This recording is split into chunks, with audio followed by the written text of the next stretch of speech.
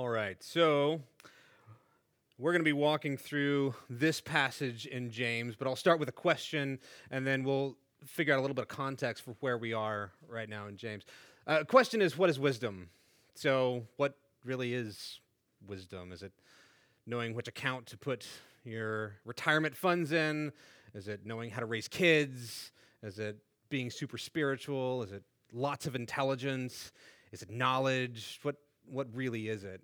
And James answers this question for us, so we'll walk through a bit there. But let me start with some context. First of all, some external context for the book of James, and then we'll deal with some internal context for the book of James. First of all, you probably already know a lot of this, but I'll go over it pretty quickly. James was the brother of Jesus, was not a believer until after the resurrection. After the resurrection, he became a leader in the church in Jerusalem, but this letter is not to the believers in Jerusalem. This letter is to the dispersion, the group of Christians that went out from Jerusalem. In a lot of ways, were living out the Great Commission. This is one of the earliest known books that we have in the New Testament, and that's significant because James sees a lot of problems or potential issues in this group of Christians that is living outside somewhere, that is fulfilling the Great Commission outside of Jerusalem. So he goes through a number of things that he feels like may be an issue or could come up in the future. So that's external stuff. Internal stuff, James develops a number of themes throughout the book. So you've been through 1 through 3 so far, right? For the most part, we're finishing up 3 tonight. Okay. So he goes through a number of themes here. He talks about suffering, trials, faith and works. He talks about double-mindedness, partiality, the rich and poor, etc. And then we have this little section. And I'm going to park here just for a second because I want to mention kind of where this passage is in the book. Andy's mentioned this a couple of times, but anytime you see something more than once in either a passage or in this case a book, then the author is wanting us to take notice. This is becoming very important to the author. So James has developed all these themes through chapters 1 through 3, but he actually reiterates those same themes in chapters 4 and 5. And in fact, he reiterates the exact same themes in this short passage that we're going to look at tonight. So he goes through all of these themes at least 3 times. He's fairly focused on these, except that in this passage, unlike the first half and the second half, in this passage, he reiterates them positively. So he doesn't talk about as much of the dangers of these thematically. He talks about the solutions to a lot of the problems that he's seeing or the potential problems for the dispersion and the church. So what we're looking at here is, at least in the eyes of James, the writer, we're looking at the key to the book. We're looking at the key to the argument that he's trying to make. He has all these themes, and then he has this section, then he has the exact same themes again. So James is wanting us to look at this as the key to what he's wanting to talk about to the church. He's presented problems, now he's presenting a solution, and then he presents kind of a mix of problems and solutions in the last 2 chapters as well. In the Vietnam War, we saw for the first time troops were being moved primarily by helicopter, right? Before that, we didn't move troops by helicopter quite as much. They'd fly in with a plane or an aircraft carrier, etc. But because of the terrain and the type of warfare in Vietnam, helicopters started to being used. One of the main icons, the major helicopter of the time, was the UH-1 Huey. Anybody know that? Fantastic. So, UH-1 Huey, what's that? This applies to the Chinook as well. So, most of us are probably familiar with at least the way the helicopter looks. Most of us probably don't know how they're built. So, just really quickly, in the back of the bubble bit, there's an engine, there's a shaft, it goes up, and on top of the shaft are the rotors. On the very top of that rotor is a nut that holds the rotors to the shaft, right? A friend of mine who's an airplane maintenance, I don't know what his degree actually is. That was his degree. I don't know what he calls it. Told me about this. That nut is called the Jesus nut. Because if that nut fails, then all you have left is Jesus. All you got left is to pray, right? This passage in James is our Jesus nut. This is the one that holds everything together. It's the one that holds all of our themes together. It's the one that holds all of our arguments together. So, if James thinks this is our Jesus nut, we should probably learn a little bit more about it. If you don't mind, I know Ryan already prayed. I'd like to pray again because I'm kind of nervous, and I want to make sure that what I'm teaching is right. So Pray with me if you would. Father, tonight we're learning about wisdom. I pray, Lord, that you would give me wisdom as I teach this. I pray that you would give us ears to hear what you're trying to say to us. I know that this passage is for me, probably more than anyone else, so I appreciate the opportunity to study this, to learn about this, and ultimately to share what I've learned about this. Be with us tonight. In your name I pray. Amen. All right, so what is wisdom? Let's talk about our passage first. Let's read the passage, and then we'll get into our points. James 3:13 through 18 is what we're studying. So this is 13 through 16. If you are wise and understand God's ways, prove it by living an honorable life, doing good works with the humility that comes from wisdom.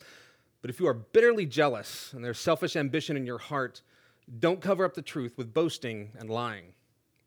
For jealousy and selfishness are not God's kind of wisdom. Such things are earthly, unspiritual, and demonic. For wherever there is jealousy and selfish ambition, there you will find disorder and evil of every kind. But the wisdom from above is first of all pure.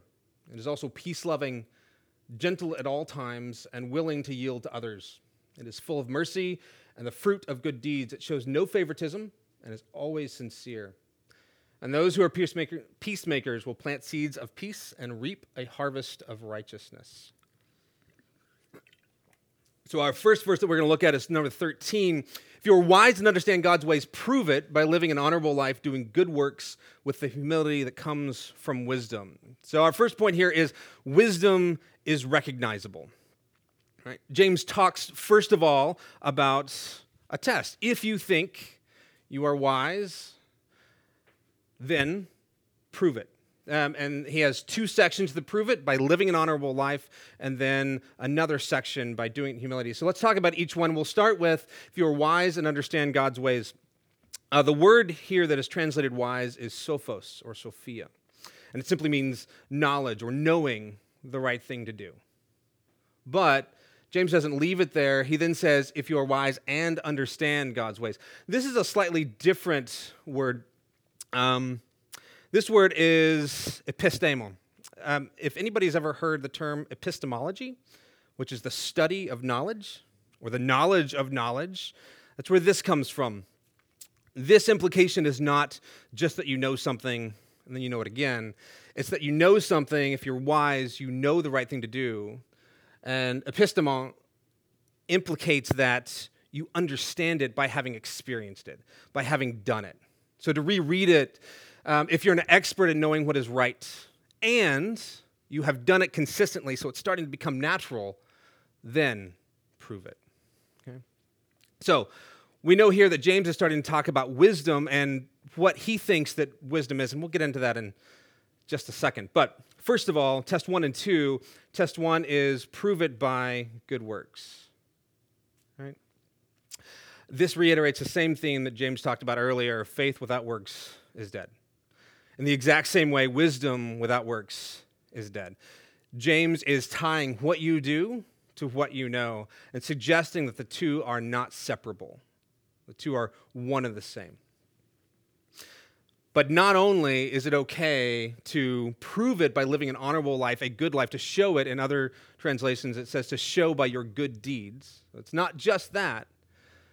But if all that's true, when you're doing good works, do so in the humility that comes from wisdom. And the word here indicates not only a humility. In some translations, it's translated meekness. It's translated meekness, for instance, in the Beatitudes. It's the same word. But in this case, the ability to humble yourself, to take direction from something or someone else. James doesn't make it explicit here to whom you are submitting. We can implicate that, but he becomes a little bit more explicit later on. So, all of this to say, James is suggesting this is wisdom. It's knowing the right thing and experiencing it to the point that you're becoming good at it. Right? So you're an expert not only because you know it, but you can do it. If so, then prove it by good deeds and by doing so in humility. One of the problems we have here is that until this point, most places in the Bible, so this would be the Old Testament since this is one of the newest books or one of the first books in the New Testament, most places in the Bible I'm thinking about Proverbs specifically, don't translate wisdom in terms of action. Almost everywhere, in fact, the word dahath is the Hebrew word that is translated exactly the same as Sophia in Greek. And that word in Proverbs is found at least 39 times, right? And that word dahath, the Hebrew word, is translated knowledge. So it's not knowledge in action, it's just knowledge. So here James is assuming that there's a shift, and I think that shift is kind of important, so let's park here just for a second. So if wisdom isn't just about knowledge, if it's not just about the mind and the heart, but James is suggesting that it's also part of action, is this the only place we find it? Are there other places in the Bible that suggest that the other writers of the New Testament agree with James? And the truth is yes. One reference, there's a reference that is both repeated in Matthew and Luke and elsewhere in the New Testament, but I'll read this one just from Matthew 11:19.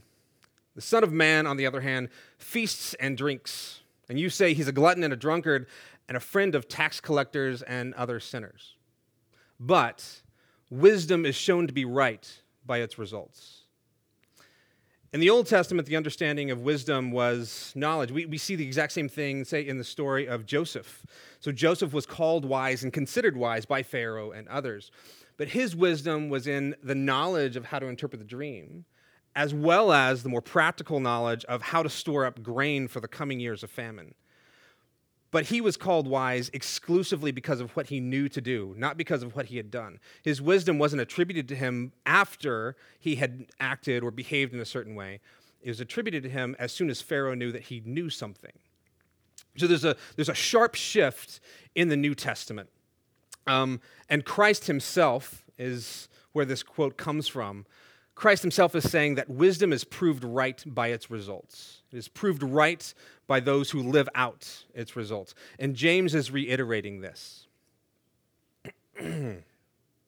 So,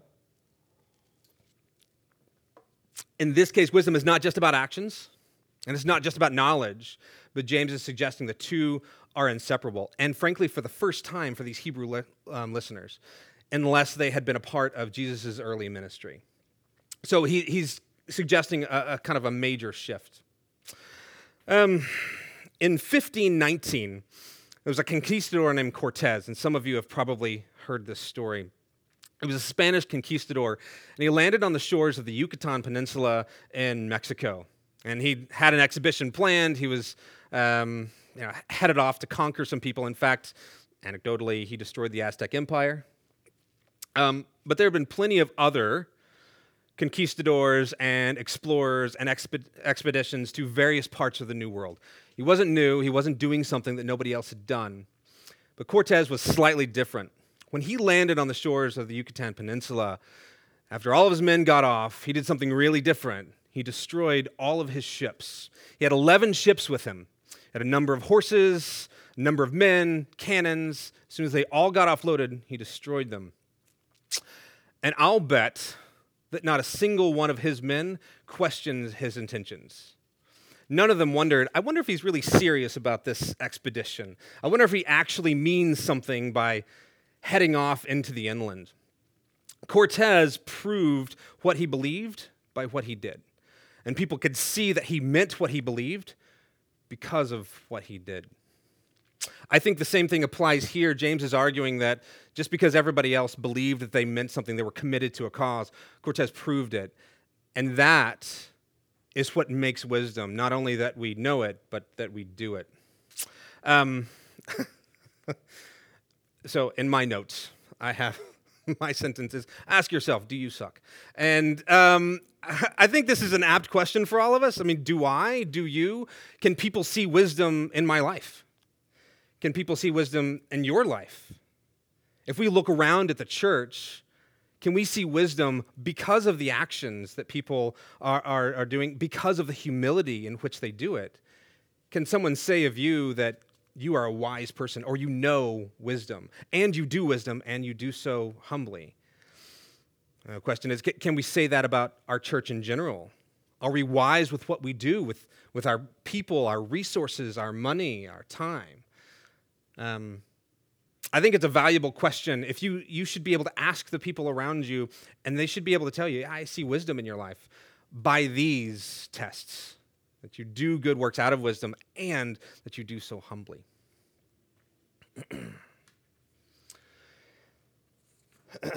So, this next section, let's read this and then we'll talk about our point. James 3:14 through 16. But if you are bitterly jealous and there is selfish ambition in your heart, don't cover up the truth with boasting and lying. For jealousy and selfishness are not God's kind of wisdom. Such things are earthly, unspiritual, and demonic. Ooh, that's a fun one. We'll get there. For wherever there is jealousy and selfish ambition, there you will find disorder and evil of every kind. All right. So, false wisdom destroys relationships. I know it's a funny title. We'll get into why. This is also broken up into two parts. So the first bit is, if you have this, don't do this. And the second part is, because this is what that kind of wisdom looks like. So let's talk about each one real quick. First thing to think about is wisdom is connected to purpose or to kingdoms. All right? Keep that in mind as we run through this. If you are bitterly jealous and there's selfish ambition in your heart, he's talking about motives here. He's not talking about what you do. He's talking about why you do it. He's talking about how you feel. He's talking about the decisions that you make based on the motives that you have inside you. He's saying, if this is true, don't cover up the truth with boasting and lying. So, it's pretty bad if you have this. It gets worse if you're proud of it. Right? And then the second part is talking about what all of this wisdom does. So let's talk about this for a second. I'm going to go through three of the words, the earthly, unspiritual, and demonic. For jealousy and selfishness are not God's kind of wisdom. So it's reiterating the first point. Such things are earthly, unspiritual, and demonic. All right, so earthly. So again, all of this is in Greek, and I'm not going to embarrass myself by trying to pronounce all of these. Some of them I knew, and the ones I didn't know. Earthly. First thing is, this is not about maybe the super spiritual kind of earthly that we think of. This isn't, man's sin nature or the fallenness of man. This is actually pretty simple. This is an increasing list, and he begins with earthly, and this earthly is just dirt. It's the stuff we walk on.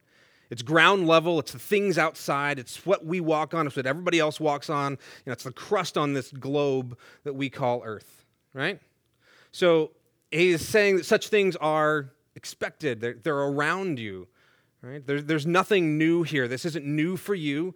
It's not new for this group of people over here. This isn't a special kind of sin. It's everywhere, all right? But then he steps it up just a little bit and says they are also unspiritual. Right? The word here is psychikos, and most of you probably recognize that. It's where we get psychology from, psychiatry from, psyche from. But the relationship here is actually to breath. So it's to everything that breathes. So it's not just referring to man. We talked about the earth, so everything that kind of walks around. This is sort of normal for the stuff around you, for where you are. And the second one, unspiritual, is everything that breathes. So if we're going to translate this into a colloquialism, it'd be, this is a dog-eat-dog world. This is normal. This is what you can expect animals to do. This is instinctual. This is me building my kingdom because I can. This is the lion eating the cheetah because I'm hungry and not because there's any emotional content to it. This is instinctual. This is normal. This is what animals can be expected to do, right? So far, it's not an incredibly flattering picture. But the last one is pretty rough. Demonic. Now, this word does not mean that you are possessed. What it means is it looks just like a devil. It looks just like the behavior of a demon. So what does that mean? And how in the world did James jump from, well, if you're envious, you're demonic? Right? How does that transition work for James? So, this goes back to the original sin of Adam in the garden. It's the first time we see the devil entering, so we're going to harp on this for a minute. It's the first time we see demonic influence entering the entire history of man. It's the first recorded history of the devil. Now, Adam's sin was one of envy and selfish ambition. He wanted to build his kingdom no matter what God said he could do. He chose something specifically because he wanted to get ahead because of it. Right? Satan's part in this, the devil's part in this, was specifically to destroy relationships. In fact, he did a great job. He destroyed Adam and Eve's relationship with God, and he destroyed Adam and Eve's relationship with each other, and he destroyed Adam and Eve's relationship with themselves. So after the fall, not only were they hidden from God, not only did they start blaming each other immediately, and they also felt shame for the first time. So they not only looked at other things as separate from them, they also looked at themselves as separate from their own relationship. They saw guilt and shame within themselves, not just blame with the other person and fear with God, right? Did a wonderful job of destroying relationships there. And in fact, in that passage, when God is talking to the serpent, he says that, when he tells him to scurry away without legs, he says, "You will bite his heel, but he will crush your head." And Satan's work for the cross was intended to be the exact same thing. Not only did he destroy our relationship with God, our relationship with each other, and our relationship with ourselves, but he attempted to destroy God's relationship with us. The redemptive action on the cross, he was attempting to end that, to block that, so that in that case, he would have destroyed all of the available relationships that we have, not only with us and ourselves, but with God. That would have been it. Right? So the relationships would have all been tainted, all been destroyed. Think of it this way. God is triune. So he is Father, he's Son, and he's Holy Spirit. He exists in perfect relationship with himself. Right? He is the epitome, the perfection of relationship. And we are made in his image. So the first thing that we are made in his image, is that we are made for perfect relationship. We are made for relationship with God. We are made for relationship with each other. And Satan's work in the garden to destroy that was significant, because it wasn't just, now I fight a little bit, right? But it was entirely to mock the image of God.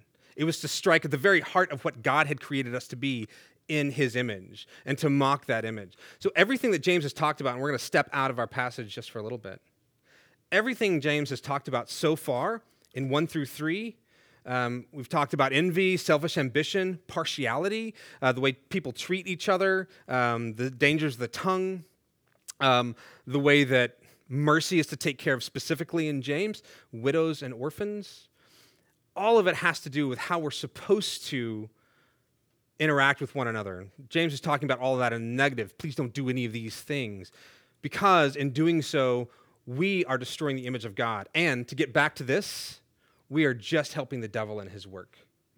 All we are doing when we hurt each other, when we hurt the relationships around us, when we destroy someone else's relationship, or attempt to, or even unwittingly do so, hurt someone else's relationship with God, we are mocking the image of God. And James is saying that this is the same work the devil is a part of. In fact, all of his work can be boiled down to exclusively that.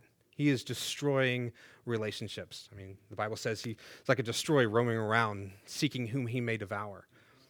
And he's devouring a lot of relationships. So, the question here is, from the first of this point, which kingdom do you serve? Are you building your kingdom? Or are you building God's kingdom? And the implication is almost harder. Are you building God's kingdom? Or are you working with the devil to build what he thinks is his earthly kingdom? Because your kingdom doesn't matter unless it's a part of his kingdom. And the devil's entire job is to seek and destroy relationships with ourselves, with each other, with God. So where are you? And here's a second question, not just what kingdom are you serving, but our second question, what do your relationships look like? So every time James gives us a challenge, he gives us a test. And this is a test. do your relationships appear to show that you are building the kingdom of God? Are they good relationships? Or are you at odds with the people around you? Do you spread discord? When somebody makes a comment, do you make another comment? And does that make things worse, not only with your relationship with them, but their relationship maybe with themselves or with other people? So what do their relationships look like? And just to extrapolate this for fun, what do our relationships look like here at Crosspoint? So if you walk into Crosspoint with our body of believers, what would people say about our relationships? Personally, and this is a struggle of mine, I tend to come late and leave early. Not because I don't like people, but because I have a certain level of social uncomfortableness. I think I'm fairly socially awkward, and I don't really want to let a lot of people in on that. I can do a better job at this, because I know if people come in and see my relationships, they don't see much. It's not that they see them as bad, but they don't see much at all. And James is challenging me specifically, and maybe you generally, maybe that's not the way that we're supposed to behave. Maybe our relationships really are more important. We're made in the image of God. Let's act like that's important. And maybe I don't sometimes.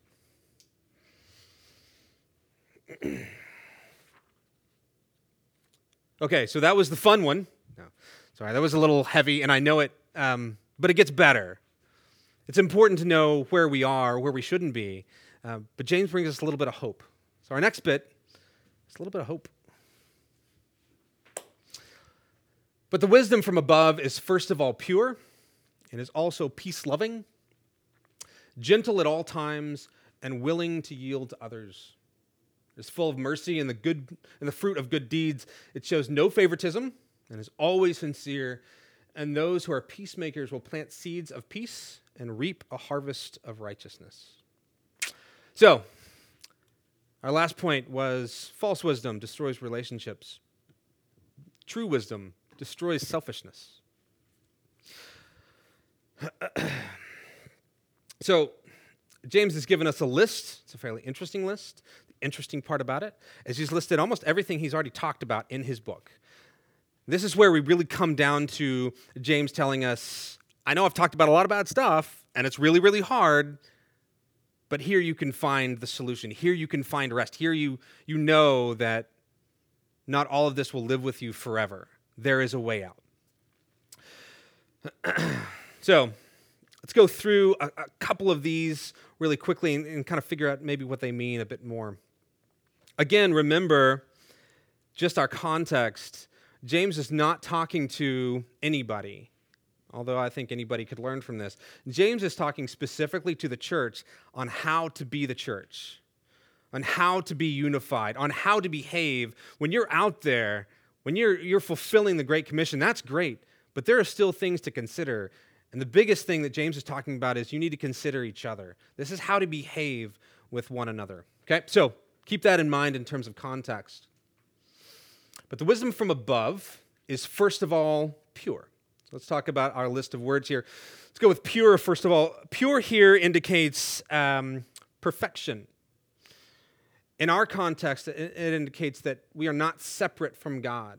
So the pure lamb, the pure sacrifice, Christ being our pure sacrifice for our sins. Right? This indicates that we are not separate from God. We're not separated from God. There's a covering there. Our next is peace-loving. So not only are you not separate from God, which is obviously important, not only is there purity in this wisdom, but you also seek this in other people. And so you are not only being reconciled in your relationship with God, but you're seeking the same reconciliation in one another. Not only reconciliation between two people, but between people and their Creator with God. So are you seeking peace there? Gentle at all times. This is also translated as considerate in other translations. Right? So gentle, considerate. You think about other people. You are willing to consider the problems and the issues that other people may have and adjust certain things accordingly. And willing to yield to others. Again, in other translations, this is translated as meekness or humility or humbleness. We're at the same place. You're willing to accept influence from one another. not only accept influence, but accept direction and potentially correction from one another. So this indicates a lack of pride. You can do something, but if somebody calls you out for it, hopefully they do it in love. But frankly, your reaction is still your reaction. You're only responsible for that, right? So hopefully we can be humble no matter how prideful someone else is trying to be with us. So this indicates a right reaction to the people around us. And then the last one. So stop again. We started with something really super spiritual. You're pure. You're removed from sin. You're not separate from God. And he kind of walks down the list. Not only are you not separate, but also you consider other people. Not only do you consider other people, but you're also kind of submissive and humble. So, we're working into more practical stuff. And the last list of the practical bits is mercy. So not only are you not separate from God and everything else about one another, but you're willing to actually heal within your scope. You're willing to, if someone needs clothes, give them clothes. You're willing to, if someone needs a home, give them a home, or if they need medicine, or if they just need love and compassion, or maybe just a few minutes of your time, there is mercy there. We are called to be merciful, not because Christ himself was mercy, not because it is super spiritual, but because people are hurting and broken, and it's within our remit, it's within our scope of influence to be a part of Christ's healing hands there. So it's mercy, so super spiritual to really, really practical, right? Not sinful, perfect. Also, I'm helping you with your clothes. It shows no favoritism, it's full of mercy and the fruit of good deeds. So here we're talking about another agrarian metaphor, talking about reaping things, and we'll reiterate this in a minute. It shows no favoritism and is always sincere.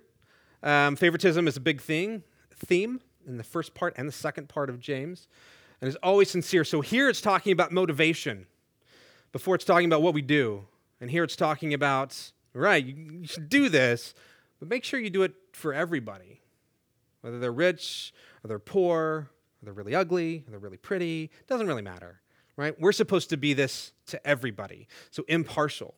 And always sincere, so your motivation should be pure. You're not seeking anything for yourself, i.e. you're not building your kingdom. Building the kingdom of God. You intend to do this out of a love for what you know to be wisdom.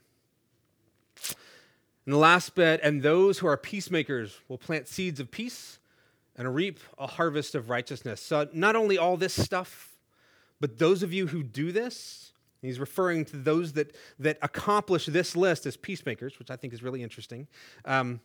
Just a side note, if you go back to the Beatitudes, James covers almost all of the Beatitudes in this little section. Right? So if you ever wondered how you can accomplish the Beatitudes, James is telling you. So go back and read that, have a good time with it, and then come back to this section. Is it 5, Matthew 5? Yeah.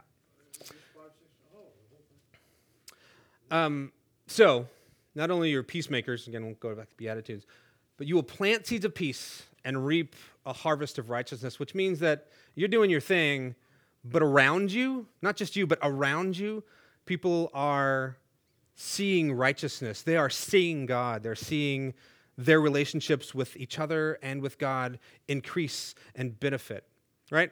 This goes directly back to James's audience. He's talking about the dispersion. Remember, they are accomplishing the Great Commission to go into all the world and preach the gospel. And he's saying, well, you're out there. Here's all the stuff you should do. And if you do this, then this whole thing you've been trying to do, this is going to be successful because people will see God. Right? So there's a problem with all of this because so far, James is suggesting that the answer that we've been looking for is wisdom. And maybe that doesn't jive with what we know about Christianity. Maybe just wisdom isn't quite enough. Knowing the right thing and doing the right thing, maybe that's not everything that we need to know. Could there be something more? And the answer is absolutely yes. In the first section of James, so the first few verses, he talks about kind of probably the most famous part of James, that trials lead to testing of faith, which lead to perseverance, which lead to maturity and completion, right? What's interesting is that trials and testing of faith are external, and perseverance and completion are natural. But in between is our response. So in between our testing of faith and our perseverance is how we have to respond, what we have to do, right? So he's inserted wisdom here. Wisdom is how you do that, but that doesn't sound quite right. In 1 Corinthians 1:24, Paul says, Christ is the power of God and the wisdom of God. And again, in 1 Corinthians 1:30, God made him, Christ, to be wisdom itself. So James is actually assuming we already know. And here's what I mean by that. Earlier on, I think verse 1:3, James has a really, I think of it as a really awkward transition. Yea, trials, you'll be complete. That's fantastic. So if any of you lacks wisdom, is the next verse. And how in the world did he transition from, you're going to suffer, have a great time, if any of you lack wisdom? And the answer is because James assumes, and right after that he says, if any of you ask wisdom, ask, and God will give it generously. James assumes that we are in relationship with Christ already. He's talking to a group of believers. He knows that we have a relationship with Christ. He's talking to the church. So asking is already a part of that relationship. So he's not assuming that these are the great unwashed. He's assuming these are people that already believe. And remember, he didn't believe until after the resurrection. So Christ is the power of God, and James is almost assuming that we already know that. God made him, Christ, to be wisdom itself. And this relates back to the parable that Jesus talks about, I'm the vine, you are the branches, right? So if all this is true, so if we kind of know what wisdom is, recap a little bit, we know what wisdom is, which is knowing the right thing and doing the right thing, and people should be able to see it by our good deeds, and this is the section where we know what those good deeds are, right, in humility. So this is the final test. This is the completion of verse 13. These are the good deeds he's looking for. If we know what wisdom is and we know how to test for it, how do we get it, right? And if we know that Christ is wisdom itself, then what's our next step? So our next step is a wonderful alliteration. It is ask and abide. He's already told us to ask the first few verses of James, saying, if any of you lacks this, do this. Then he talks about it a little bit more in our section, right? So we are to ask, and God will give it generously. But if that wisdom is Christ, we are to ask Christ and then abide in him, to live with him and through him. So to answer our very first question, what really is wisdom? Wisdom is knowing what is right, understanding wisdom by having done the right thing enough that it's becoming natural. And all of this flows simply and genuinely from a relationship with Christ. So James has given us the key to his entire book, and the key to everything is Christ, which makes a lot more sense for what we were expecting, but wisdom is living in and abiding through Christ, asking for Christ to teach us the right thing, and then abiding through that relationship. I'm a teacher, so I'd sure like interaction. Do you have any questions? Any thoughts that maybe anybody else could appreciate or nosh on for a bit? I just got the word simple. It's just simple. It is. You know, It is. ask, abide, all A's, and got 7 letters. Perfect number 7, I guess. There you go. Completion. Okay. So what I'd like to do now, if you don't mind, I'd like to pray for us. I think that this is an important passage. It's the crux of what James wanted to teach us. And it all points back to Christ, but there are some harder things in here. How to test whether or not people see wisdom in us. How to decide whether or not we're building a kingdom other than God's. And then how to know how to recognize these good deeds through this list. So again, reiteration here. Wisdom is recognizable. False wisdom destroys relationships, but true wisdom destroys selfishness. All right, let's pray. Father, thank you for your word. Thank you for the opportunity to learn. Thank you for your brother and his willingness to write down his thoughts for the group of Christians that were headed out from Jerusalem. I pray, Lord, that we can relate to this group of people, this audience that James is talking to. I pray that we can absorb the meaning that you would have us absorb from this. I pray that we would attempt to abide further in you, that as we ask, as we develop a relationship with you, that abiding will become our understanding and our experience of wisdom. I pray not only this, but that as we interact with those around us in Crosspoint, as we interact with the people that we see on Sundays or in our grow groups, that we would begin to see the fruits of wisdom. And if we can't see the fruits of wisdom, Lord, I pray that you would give us a burden and a heart to be that, to be the example, to be the fruits of wisdom in our groups, that we can start to see a harvest of righteousness around us. I pray all this in your name. Amen.